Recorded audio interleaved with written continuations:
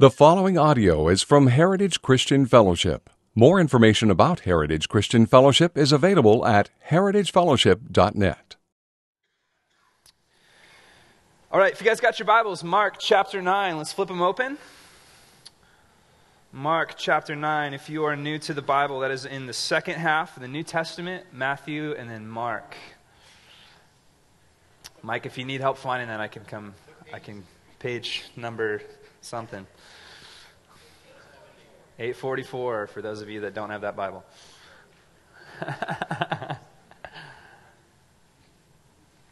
All right, let's pray, guys.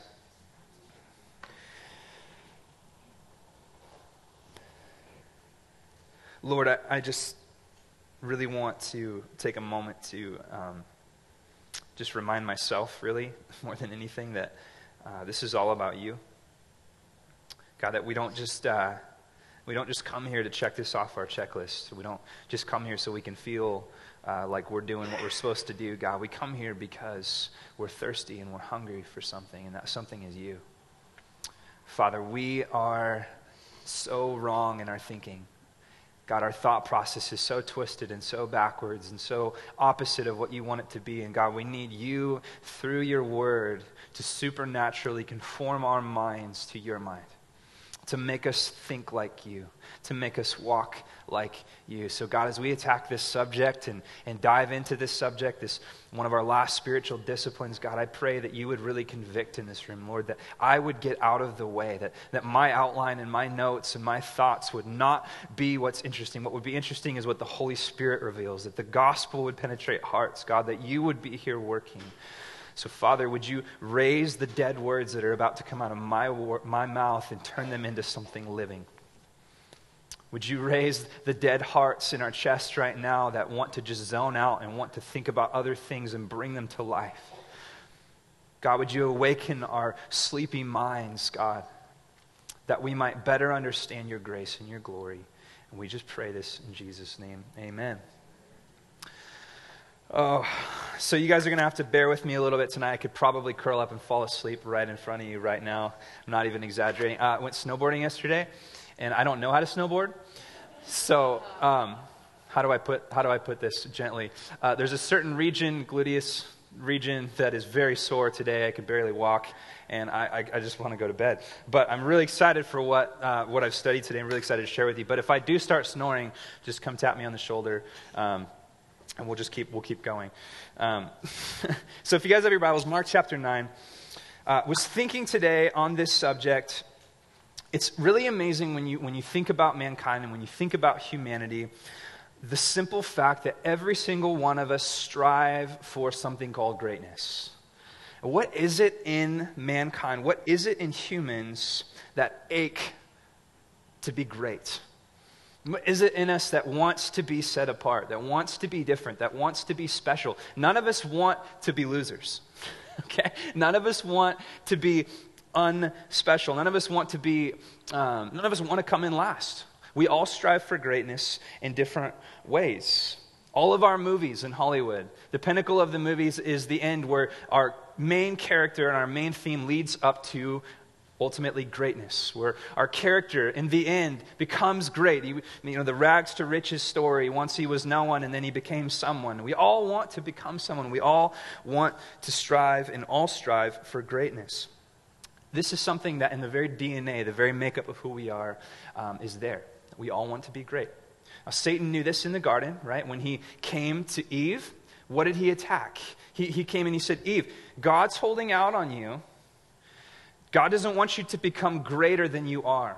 And if you eat this fruit that God told you not to eat, then you'll become great. You'll become like God. So he literally attacked this love, this ache that Eve had to become greater, to become more. We all have it. We all long for greatness. Now, we all sort of look for it in different avenues, and some of us have a different idea of what greatness is. For some of us, to be great is just simply to not suck, if I can use that language. To be great is just to kind of fit in, just to fly under the radar, to not totally fail at life, to just kind of look like we got it figured out at least enough to where no one really cares or wants to dig into things too much. For some of us, that's greatness. But for most of us, The bullseye of greatness is a little higher than that. For most of us, we long and we ache to be the best. Okay? We long and we ache to be the best at what we do, to be the best at our jobs, to be the best looking, to be the most intelligent. We don't just go to school, we want to be the best in our class. Most of us have this desire, this drive to want to be great, to want to be better than those around us. We feel like winning somehow is going to validate our existence. If I'm special, if I'm different than the crowd, then somehow that makes me have an excuse to be alive. Now, not to go political, but this is really interesting. I was thinking today about, man, Donald Trump is just winning, right? He's winning in all of these primaries, and I'm thinking, this is it. This is why he's winning, because his message is hitting at the heart of what every human being wants. He's saying, we're going to make America what? Great again, right? And that's what we all want. We want to be great. We want to be the best country. We don't want to just be a country. We want to be the best country. We want to just be a country that's okay. We want to be the strongest country with the most money. And all of us want that personally. We want to be great, whether we admit it or not. We want to be the best at our job. We want to have the nicest things. We all desire greatness. And really what he's doing is he's just hitting into the nerve of America. Everybody wants to be great, and he knows that. So he's selling that.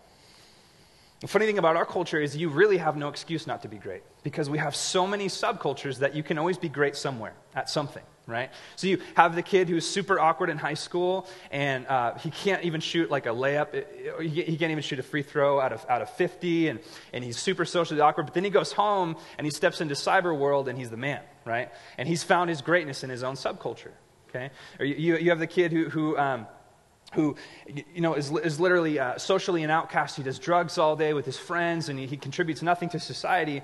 And people would think of him as a loser, but he's found greatness in his little subculture, in his little clique. So it's funny, we have so many different subcultures. We have crossword puzzle subcultures. We have running subcultures. We have music subcultures. All these different things. And we want to be great. So if we aren't great at that, I'll go be great at something else. Okay? The internet has really made that possible. We have so many different ways to become great. And all of us are terrified of mediocrity. We're all terrified of mediocrity. That's why we charge our credit cards. Because if we look like we're rich, even though we aren't, at least we don't look like we're mediocre. We're afraid of looking like maybe we haven't made it. We're afraid of looking like we're not special. We're afraid of looking like we aren't strong. So we do whatever we have to do to create that image of greatness. Now, I've experienced this my whole life. I've spent most of my life striving after greatness. When I was really little, I was really into basketball, and I would spend hours and hours at the court striving to be good at basketball. I didn't want to just be an okay basketball player. I didn't want to just be, typical for my age. I didn't want to be average. I had this fear of being average. So I would play hours and hours and hours on the court to try to be the best I possibly could. And then that transformed into skateboarding, into BMX, and it's been hours and hours while my friends were at school, hours and hours on the half pipe in the backyard trying to get better because I wanted to be great. I had this fear of not being the best, this fear of being typical, of being average. And then that melded into music, and I started playing my drums for hours and hours and hours a day, and my guitar for hours and hours a day, because I was so terrified at not being the best at something. And it's been this lifelong struggle, and then this reality of, why do I have this desire so much to be great? Why do I want so badly to be great? And is that desire wrong? Okay, some of the most driven people in the world are driven because they have a want and an ache for greatness, because they want to be good at something, because they want to be the best in their field. And the question is that right or is that wrong? And I think really to answer that question tonight, we have to understand what greatness really is. We have to understand what true greatness really is. So, Mark chapter 9. Let's take a look at this story. Starting in verse 33, if you guys are there. It says, and they came, who's they? The disciples and Jesus came to Capernaum.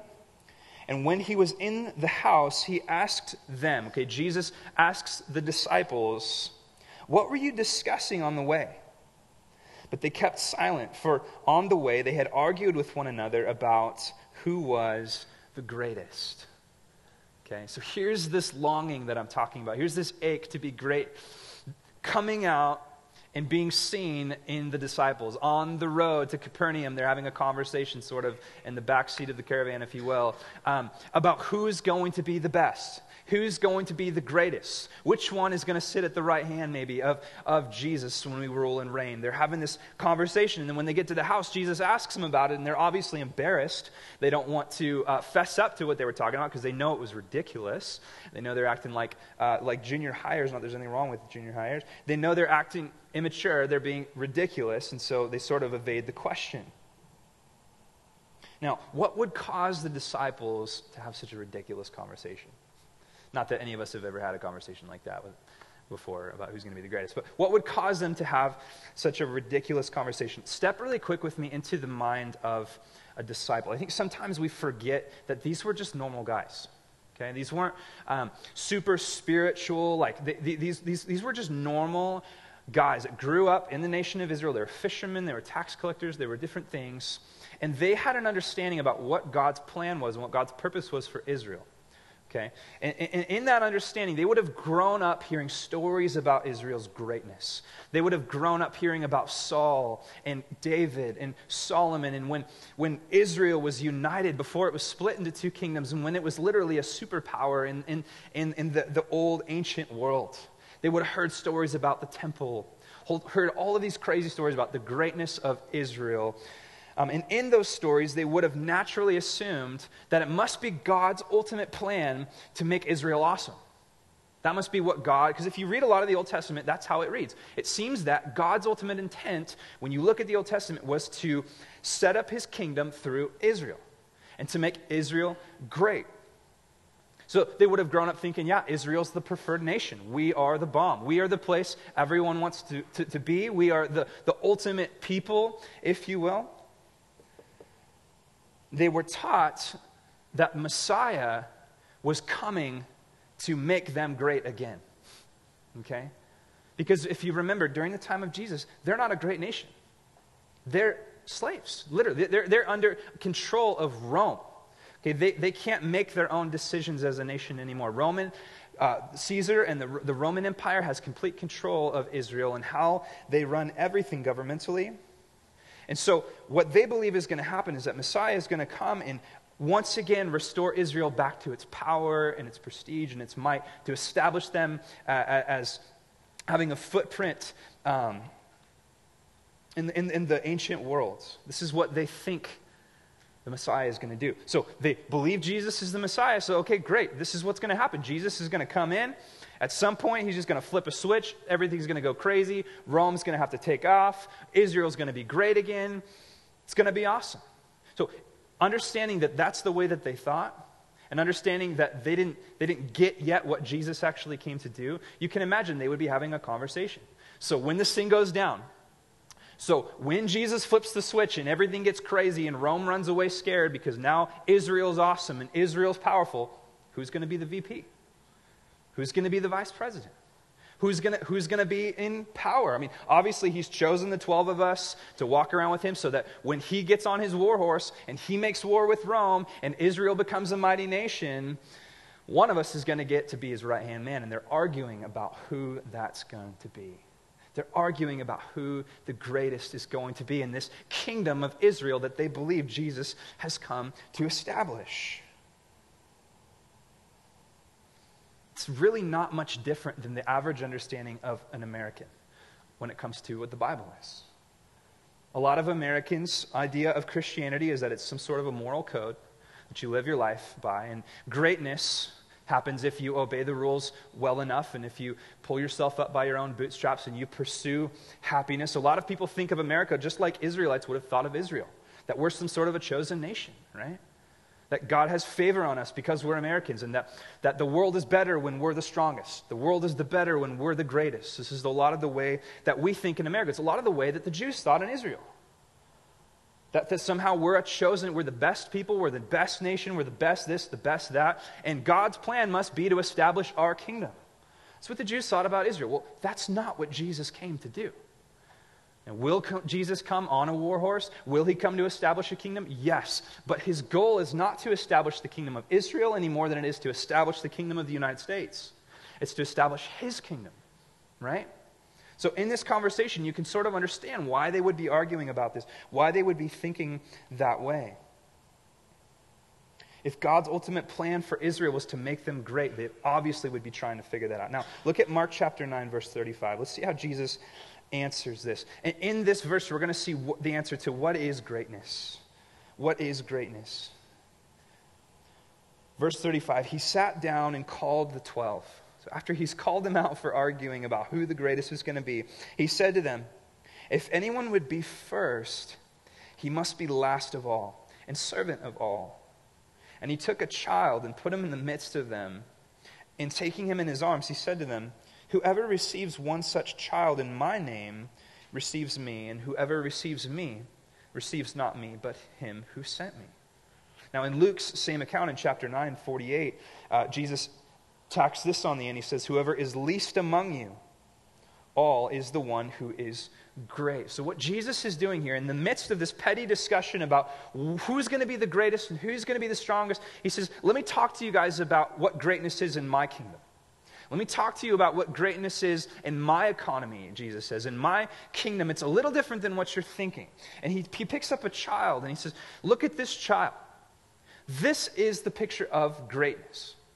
He illustrates what greatness is in the kingdom of God by picking up a child. Now, I want to kind of use that and use this story tonight to really look at what greatness is. And the greatness is our topic. It's to be a servant. We're going to talk about the topic of servanthood. And what interests me so much about the topic, the biblical discipline of servanthood, of serving, is that it's one of the only ones that Jesus said, if you do this, you will be great. You will be great. Every time that Jesus seemingly talks about being great in the New Testament, it is always attached to humility and it is always attached to servanthood. If you want to be great, then you become a servant. Okay, well, I have a longing to be great. Most of us have a longing, as I established hopefully in the beginning, to be great. We all want greatness. We all want more. Just like Eve in the garden wanted to be great and Satan played on that and used that to his advantage, we all want to be great. And Jesus says, okay, that's good. That's good. Well, here's what greatness looks like. And it's probably a little bit more than we bargained for. He uses this illustration of a kid. Now, I want to think about this for a minute. Why does he use a kid? Why does he choose a child? Well, think about a child for a minute. I have two of them. Okay? Children, first of all, especially in that day, they didn't have rights. Okay? And my 2-year-old, she doesn't have a lot of rights. Okay? She can't walk out the door. She's not allowed to. She can't leave her bedroom when it's bedtime. She does what I tell her to do most of the time. Okay? She has to. She's submitted under me. So she doesn't have rights. She doesn't have the opportunity to just do whatever she wants. Children don't have a voice. Children can't vote. Okay? Children don't have a voice in our political system. Children, typically my daughter's in the back seat and we drive back past Human Being and she says, hey, I want a milk, I want a milk. And that doesn't mean she's going to get a milk. Okay? If it was an adult in the back seat, I would pull over and say, yeah, sure, yeah, let's get you a milk, okay? Children don't always have a voice. Children typically lack wisdom and understanding because they haven't had life experience yet. My 2-year-old, there's a lot about life she doesn't understand yet. She's 2 years old. She doesn't know that she doesn't know, but she doesn't know a lot. Children are physically weaker, right? They're physically weaker. They're small. And children are ultimately under submission. So now contrast that with what we think of as greatness. When you think of greatness, this is the way we think. You think of having rights. When you're great, you have rights. When you're great, you walk into a room and people want to hear what you have to say. When you're great, you have a voice, you have influence, you have power, you have prestige, you're important, you're valuable, you're strong physically when you think of greatness. When you think of greatness, you're well thought of, you have a good reputation. You're considered for things, you're wise, you're intelligent, you're a winner. You think of greatness, you think of a winner. You think of being powerful. Okay, a child could not be more the opposite of that. Jesus says, your idea of what greatness is completely wrong. It's completely wrong. To be great is to be the least. To be great is like a child. A child has no rights. A child has no power. A child has no knowledge or wisdom yet. A child is under submission to its parents. A child is, in a sense, kind of like a slave. They can't go do whatever they want. They're under the submission and the word of their parents. And he says that is what it is to be great. That is the complete opposite of what our country tells us greatness is, and what our culture tells us greatness is, and what our sinful hearts tell us that greatness is. You guys, we've heard this before, so maybe it's just fallen on deaf ears, but this is completely out of the box. When Jesus said this, it would have blown their minds. What are you saying? Greatness is like being a child? He literally says greatness is like being a servant. Greatness is like being a slave? Slaves were despised. Slaves were the lowest form of human. To literally belong to another human is the most insulting thing you can think of. And Jesus says that slaves are greater than masters. This is completely backwards economics. This is completely upside down kingdom. And they would have completely been confused by it. Paul understood it. 1 Corinthians 9:19, he says, "For though I am free from all, I have made myself a servant to all, that I might win more of them." In Galatians, Paul again says, 5:13, he says, "For you were called to freedom, brothers. Only do not use your freedom as an opportunity for the flesh, but through love serve one another." Romans 12:1, he says, "I appeal to you, therefore, brothers, by the mercies of God, to present your bodies as a living sacrifice." Paul refers to himself as an under-rower. Okay, an under-rower on a Roman ship was literally the people that would sit under, chained up, rowing the boat all day long, back-breaking work, having to sit in their own bathroom, okay? This was hardcore. Paul says, that's what I am. And not because I have to be, but because I choose to be. Paul says, I'm a bondservant. I'm someone that's choosing to be a slave. And he not only said to be a slave to God, but he said to you, the church. When he wrote, he says, I am a slave for you, that you might hear the gospel, that you might know the gospel. This is kingdom economics. It's completely backwards. Paul says, I'm going to choose to be a slave. That's what greatness truly is. Now, why is this so hard to swallow for our culture? Why is this so weird? Because everything in me thinks greatness is completely the opposite of that. Again, when I think of greatness, I think of power, I think of prestige, I think of having a voice, I think of being important, I think of being successful, I think of being skilled at something in a way that sets me apart and makes me above others. That's when I think of greatness, but Jesus says it's completely the opposite. Why is it so backwards? Why do we have such a hard time getting Jesus' definition of greatness? Well, here's maybe one reason. In 1859, Charles Darwin published his early theories of evolution. Okay, you guys familiar with that? This is a little bit of what has shaped the culture that we live in. Now, at the core of this theory, we find one simple truth. Weakness is the means by which evolution moves life forward. Okay, and with that, those who are the most fit survive, and those who are weak become part of the evolutionary process. So weakness is just a means by which for us to get stronger. And what that really says is that the pinnacle of life, if we evolved from goo or whatever it is, if we've evolved from this, then that means that life itself, the point of life is to be strong. Because the strong survive and the weak don't. The weak become the process of which we evolve, how we become stronger. Okay. Now the implications of that, what happens when you believe that, is now the goal of life is to be strong. Okay, the goal of life is to be strong. The strongest are the most praised. Weakness only exists to give way to strength. And Darwin's theory has fleshed itself out in every area of our life, whether we realize it or not. Now our culture places emphasis on self-will, on self-determination, on self-sufficiency. To be thought of as great is to be thought of as someone that's self-sufficient. Oh, that guy doesn't need anybody. He made it on his own. We tell stories constantly of the person that pulled themselves up on their own and went to school on their own and became successful on their own. And that is what we hold up as greatness, is those that didn't need anybody else, completely self-sufficient, completely self-sustaining. This is what we think of as great. Humility is no longer thought of as admirable. It's mistaken for weakness. If you're humble, you're weak. You got to be strong.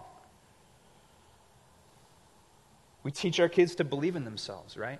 Believe in yourself. Do it. Make it happen. Make things happen in your life. Go to school. Work hard. Get it. Go get happiness. Go make things happen. Don't need anybody. Don't rely on anybody. Make it happen yourself. Be strong. These are the things that we tell. We tell our young women, you don't need a man. You don't need a man in your life. Just go do it for yourself. You be strong for yourself. You don't need your parents. All of our Disney movies, the very crux of them is them refusing to listen to their parents and going off and doing it for themselves. Making greatness on their own. It all stems back to this thinking that the point of life is to be great. That those that are strong are greater than those that are weak. And Jesus says this is completely the opposite of how my kingdom works. And this also leads to emotional isolation. What that means is that if being weak is bad and being strong is good, then no one needs to see my weakness. So I will post the most perfect pictures of myself and my family on Facebook, and I will only allow people to see the strongest parts of me and not the weakest parts of me, because if greatness is being strong and weakness is not, then no one ever gets to see my weakness. No one ever gets to see that. And that's why we have in our culture such a hard time getting the gospel, because the gospel is found in the soil of weakness. It's found in the soil of weakness. When we realize that we are weak, God can make himself strong and show you that you need him. Right? And what Jesus is saying here is you have it all backwards. Greatness is weakness. What Darwin did is the same thing that Islam has done, what Muhammad did. The same thing that every false religion has done, and that is to create a system of thinking in which man is the savior of man. It's a system of thinking that says greatness is when you are strong. You know, Islam does not believe in original sin. They, in fact, think that Christians are weak because we believe in an original sin. They believe they start with a fresh plate, and it's their choice whether they're a good person or a bad person. They can't think of anything more weak than someone saying, I'm born needing God. That's weakness. But that's Christianity. We are born in a desperate state of needing God. We're born dead in our trespasses and sins with no other option but God saving us. Man loves to create worldviews that exclude weakness. Man loves to create worldviews that gives opportunity to be great in his own eyes. And why aren't we servants? That's the question. Okay, so if being a servant as Christians, if being a servant is so important, if being a servant is what greatness is, why aren't we servants? Well, the first reason is because we don't measure ourselves accurately.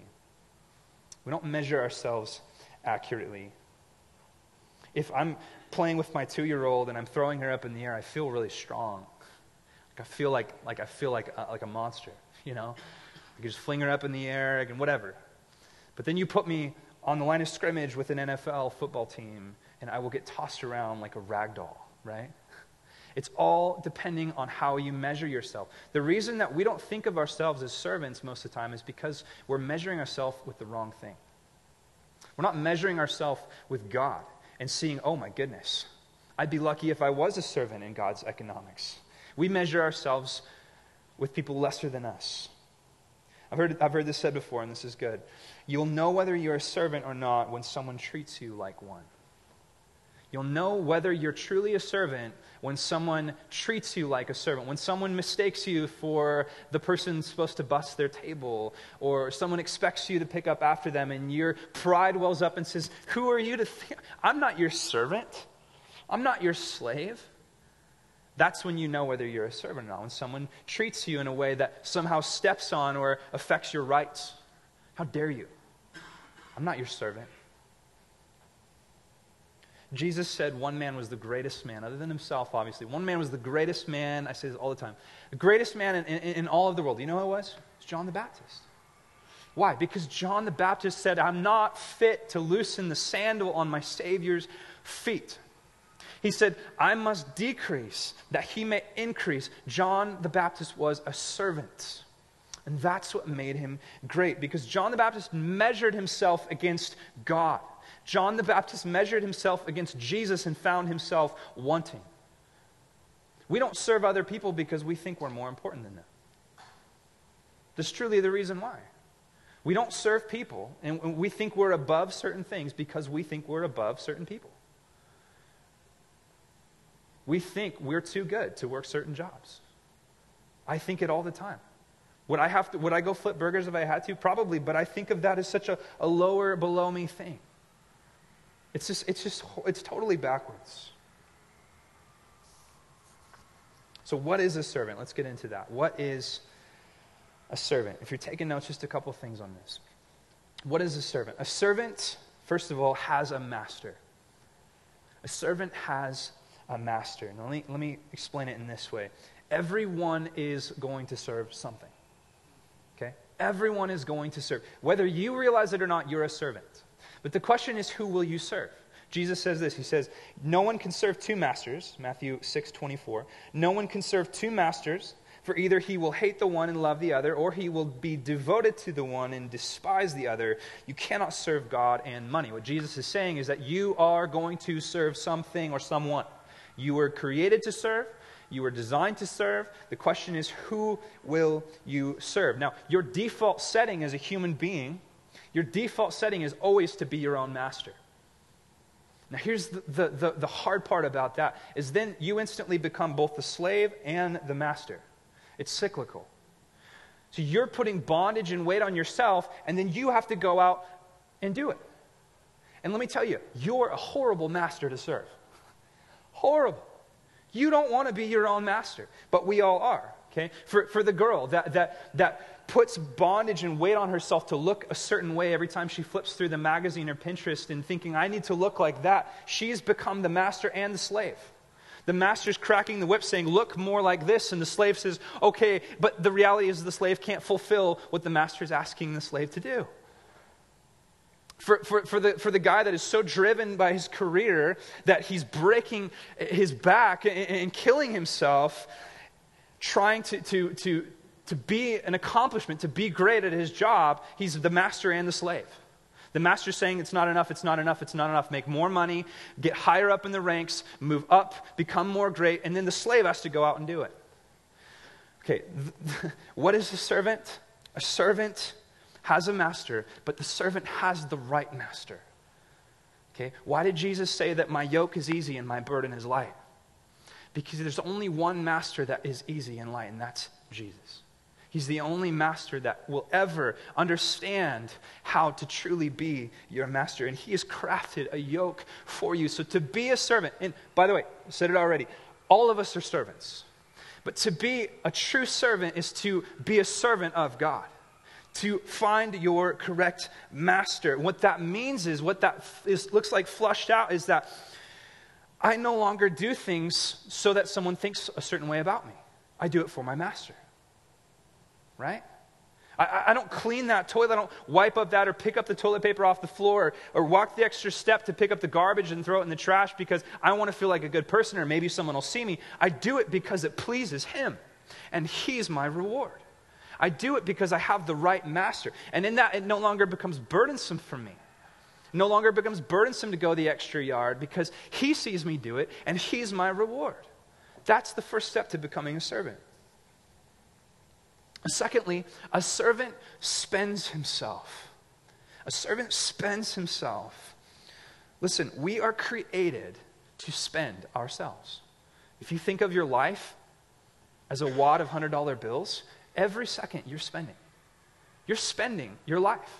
You're spending your money. You've heard that the time is money. It's true. Every second that you have is being spent. Okay, you can't stop time, so therefore you're constantly spending money. And you were created to spend yourself. It's just the way that it goes. In our story, in our text, Jesus chooses a kid, I think, very intentionally. And here's what I love about kids. They spend themselves, don't they? I mean, we're all getting older thinking about things like, oh man, I need to be careful. I went snowboarding yesterday and I was like so cautious. Like I just don't want to wreck myself because I got too much going on, and if I wreck myself, I'm done. Man, when I was a kid, I just spent myself. I just went. I just ran full bore. I climbed the tree. I did the jump. I did whatever. I just spent myself. We spend so much time trying to preserve ourselves that we forget that we were created to spend ourselves. And that doesn't just mean go out and snowboard every day and break yourself. That's not the point. But you were created to spend yourself. In fact, scientifically, we operate better when we're spending ourselves. This long-distance running thing I've stepped into, this world of just getting out and running and training for a marathon, I operate better tired. When I'm exhausted from a long run the day before, I feel better the next day. Better than when I would just sit on the couch and do nothing. My body works better when I'm giving of myself. My body works better when I'm expending energy. That's how God designed it. How many things can you think of that work better when you use them more? Not your car, that's for sure. Every mile you drive it, that thing's losing value. The second you drive it off the lot, it's lost $5,000, $10,000. But our bodies, for the most part, the more that we use them correctly, the more they actually get stronger. It's a pretty crazy thing to think about. I had an uncle that just passed away. I think he was literally 102 years old. And he had cattle up until like the last few years of his life. He was in his 90s, still raising cattle, still out there every day, fixing fence posts, throwing hay, all of this kind of stuff. And he just wouldn't die. I mean, the guy was just like a machine. Because he was just out spending himself every day. I think retirement is killing people. People are quitting so early. They're just done. They have nothing to live for anymore. Their bodies say, okay, well, I guess I'll just be done. Nothing wrong with retirement, but spend yourself. This is why God gave us bodies, to spend them. This is why God gave us life, to spend them. Now, this isn't some hedonistic message, let's go out and just live it up, okay? It's not enough to just spend yourself rightly. Because you were not designed to spend yourself on yourself. Okay? You were not designed to spend yourself on yourself. We live in a culture that literally orbits around the self-centered mindset. Our economy is built on the ethos that enough is never enough. Right? That we constantly need more. That we constantly have to have more. Life is to be lived and lived to the fullest. Money is to be spent. The climax of Western life is retirement. Once I get my RV and cruise around, everything's going to be great. The apex of life is having enough money to spend all of my time on me, doing things for me, things that are about me, spending my money on me. Work is just simply so we can play. We make money so we can spend it on ourselves. Having our physical needs met is considered poverty now. Listen, we were not designed to live like that. And that's why we're sick in this country. Because we're obsessed with giving our lives and spending our lives for ourselves. Not just our money, but our time, our emotion, our affection, our thought process. All of these things are all spent on ourselves, and it's making us sick. Jesus said that joy is found in giving your life to others. What did he say? Whoever seeks to preserve his life will lose it, but whoever loses his life will keep it. He said, give it away. You can't keep it. Spend it. Use it, and use it on people, and use it on the kingdom. Matt Chandler literally uses the language. He says, you were designed to be literally wrung out for the gospel, wrung out for people, wrung out for your family. God made me to give myself to my kids, to give myself to my wife, to give myself to you guys in this job, to give myself to my friends, and to give myself to my enemies. He designed me for that. You were made that way, and when you're not living that way, it's sickness to your bones. Jesus is the perfect example of this. He's the perfect example of this. He gave every single part of who he was to serve you and I. Turn to Philippians 2, 3 through 8, sorry. Philippians 2, 3 through 8. I just found this right before I got up here, and I have to read it. Paul says, do nothing from rivalry or conceit, but in humility count others more significant than yourselves.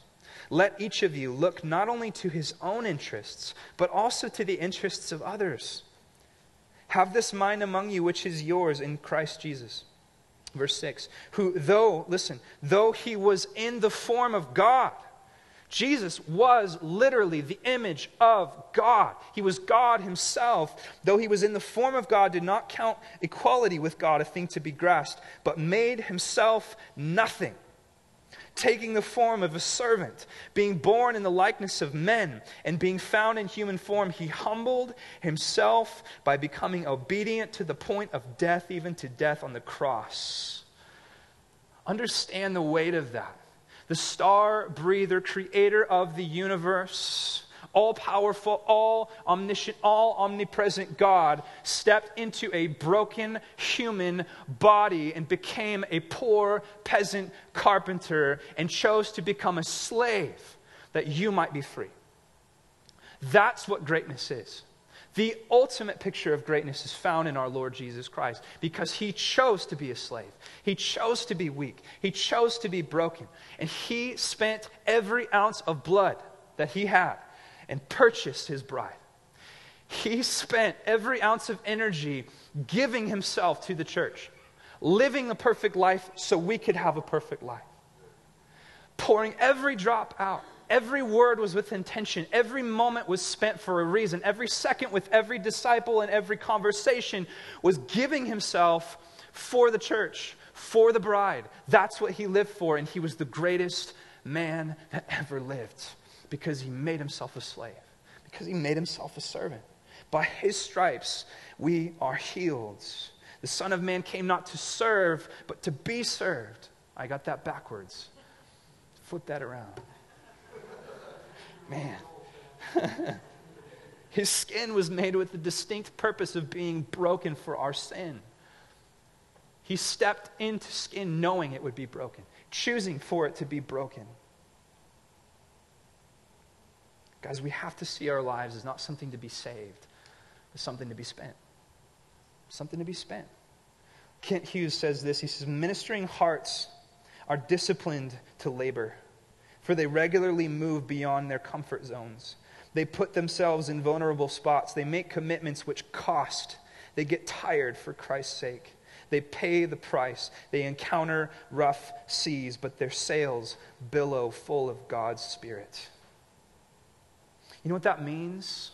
That means that mother, whose body bore a child and now has stretch marks, and your body is never the same because you've had a baby. You just spent your body on one of the greatest things you could ever spend it on. Don't let Hollywood tell you that you have to hide that and that you should be ashamed of spending your body on a prize, on a beautiful kid. That means that if you have wrinkles, you don't have to hide that. That means that you've lived. That means that you've spent yourself on your kids, on your spouse, on your friends. That means that you've served. If you have baggage, that means that you've lived. It means it's opportunity for God to heal you and to fix you and to put you back together again. We should be spending our lives, spending every ounce of them. Now let me just ask you guys, are you spending yourself on yourself, or are you spending yourself on the kingdom? And that's a tough question for me to answer, because most of the time I'm spending myself on myself. It's just true. How do you become a servant? I'll close with this. How do you become a servant? The reality is that you can try all you want to be a servant and not be a servant. I could give you 20 steps to becoming a servant, and you could do all of them perfectly and still not be a servant. It's not something that you can make yourself do. Having a servant's heart isn't something that you can just replicate or transform through a certain process. It's something that has to happen in a specific way. And if you're taking notes, write this down. To become a servant, you must first be served. Okay? To become a servant, you must first be served. Jesus, again, intentionally uses a child. Why does he use a child? Not just because a child is under submission and a child is weak ultimately, and a child, all these different things. But ultimately, I think Jesus primarily picks up a child because a child has to be served. My daughter is incapable of living without me. I need to change her diaper. I need to take her to bed. I need to protect her. She needs a roof over her head. And what Jesus is saying is, in order to be a servant, you must first be served. You must first understand that God has served you perfectly. Real quick, turn to John 13. John 13. I'll start reading. You can jump in when you get there. Verse 3. Jesus, knowing that the Father had given all things to his hands, and that he had come from God and was going back to God, rose from supper. He laid aside his outer garments, taking a towel, tied it around his waist. Then he poured water into a basin and began to wash the disciples' feet, to wipe them with the towel that was wrapped around him. He came to Simon Peter, who said, "Lord, do you wash my feet?" See, Peter's confused. Like he's just tripping. He's got mud and he's got camel and donkey poop on his feet. They're disgusting. They've been walking all day long. And here's Jesus, the Messiah, the creator of the universe, getting into his underwear, wrapping a towel around him, grabbing a wash basin, and doing what a servant only would do. Doing what literally a slave would do. Doing something that would literally symbolize and show that you're more important than me. And he gets to Peter, and Peter's completely confused because Peter's still thinking of greatness in the wrong economy, right? He's thinking, why are you going to wash my feet, Lord? Why are you going to wash my feet? Look at verse 7. Jesus answered him. He answers him strongly. What I am doing, you do not understand now. You don't get it yet, Peter. But afterwards you will. You will understand. Verse 8, Peter said to him, "You shall never wash my feet." He's adamant. And Jesus answers him, "If I do not wash you, you have no share with me." Simon Peter said to him, "Lord, not only my feet, but also my hands and my head." And Jesus said to him, "The one who has bathed does not need to wash except for his feet, but is completely clean, and you are clean. But not every one of you, for he knew who was to betray him. That was why he said, 'Not all of you are clean.' And when he had washed their feet," verse 12, "and put on his outer garments and resumed his place, he said to them, 'Listen, do you understand what I have done to you? You call me teacher and Lord, and you are right, for so I am. If I then, your Lord and teacher, have washed your feet, you also ought to wash one another's feet. For I have given you an example, that you also should do just as I have done to you.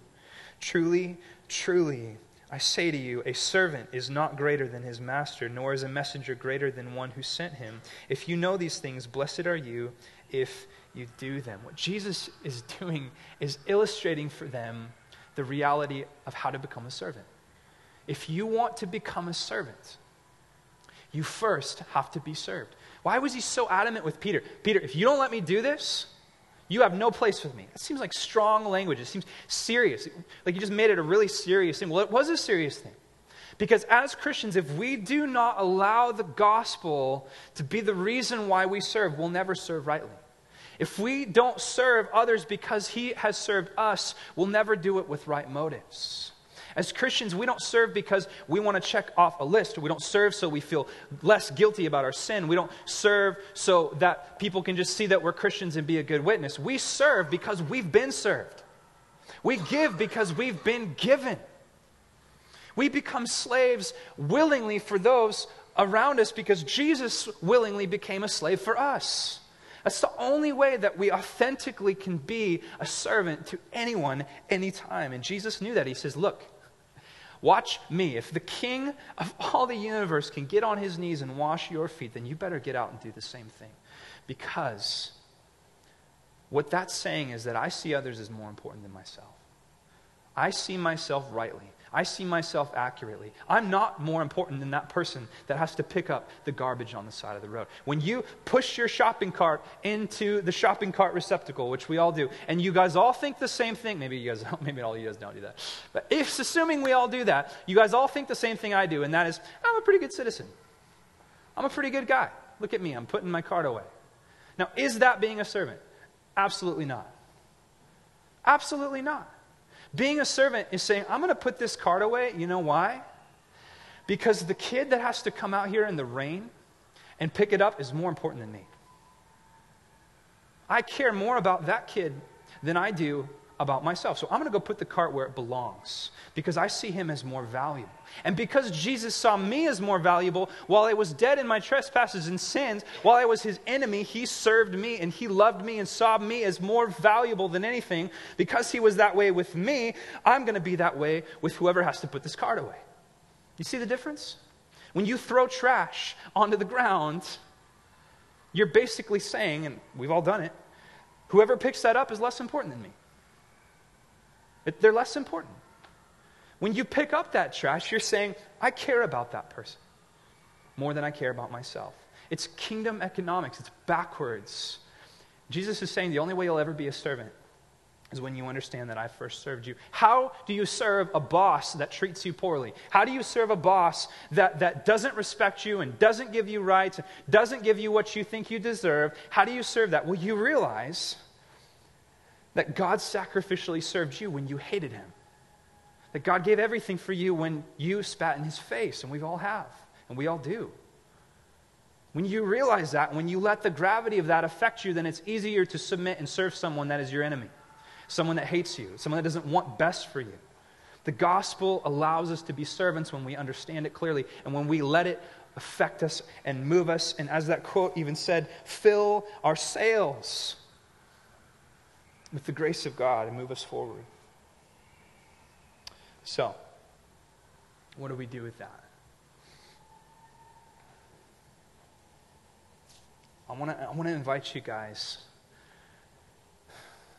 to move into a season of service, including myself. Because I want to be great. I really do. I have this desire that I've always had, and it's manifested itself in so many different things. It manifests itself when I spend extra hours studying because I really want to look like I know what I'm doing up here and not sound like a doofus. I want to be great. I want to be great at preaching. I want to be great at worship. I want to be great at whatever I do, and God says that's not a bad thing. That's an okay thing. You want to be great at your job. You want to be great as a mom. You want to be great as a dad. You want to be great as a spouse. That's a good thing. That's a really good thing. But you have to first understand what greatness is. And greatness is being a servant. It's being a servant. And I want to invite you guys, let's be great. Let's be great in Christ's economics. Let's be great in Jesus' kingdom. And that is to say that we are going to serve each other. May there never be something that's beneath us. Man, if we just applied that in our marriages, if I didn't ever look at anything and say, yeah, that's my wife's job.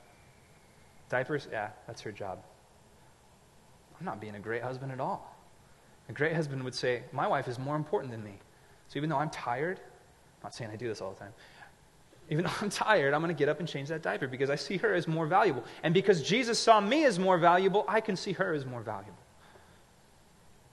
Serving our kids, serving that boss, serving whatever that area is in our lives. Every one of us can flesh that out for ourselves and see in what area and who we need to serve and who we need to submit under. But tonight I want to invite you guys not only to serve here, but to serve out of the walls. And there are lots of ways to serve here. We have guys, I don't know if you guys know this, but we have guys that come in here faithfully twice a week and set up all these chairs. These are not just here. They don't just show up magically. Holy Spirit doesn't just drop them, okay? These guys wheel them in and out every week. And there's guys that have been doing this faithfully every single time. They're servants. Let's join them. There are servants right now serving our kids in Awanas. On Sundays, we have like 120, 130 kids over there. And we have people serving those kids. We have people taking those kids to the bathroom and holding them when they cry and holding my son when he's screaming his head off. People serving our kids. Let's serve with them.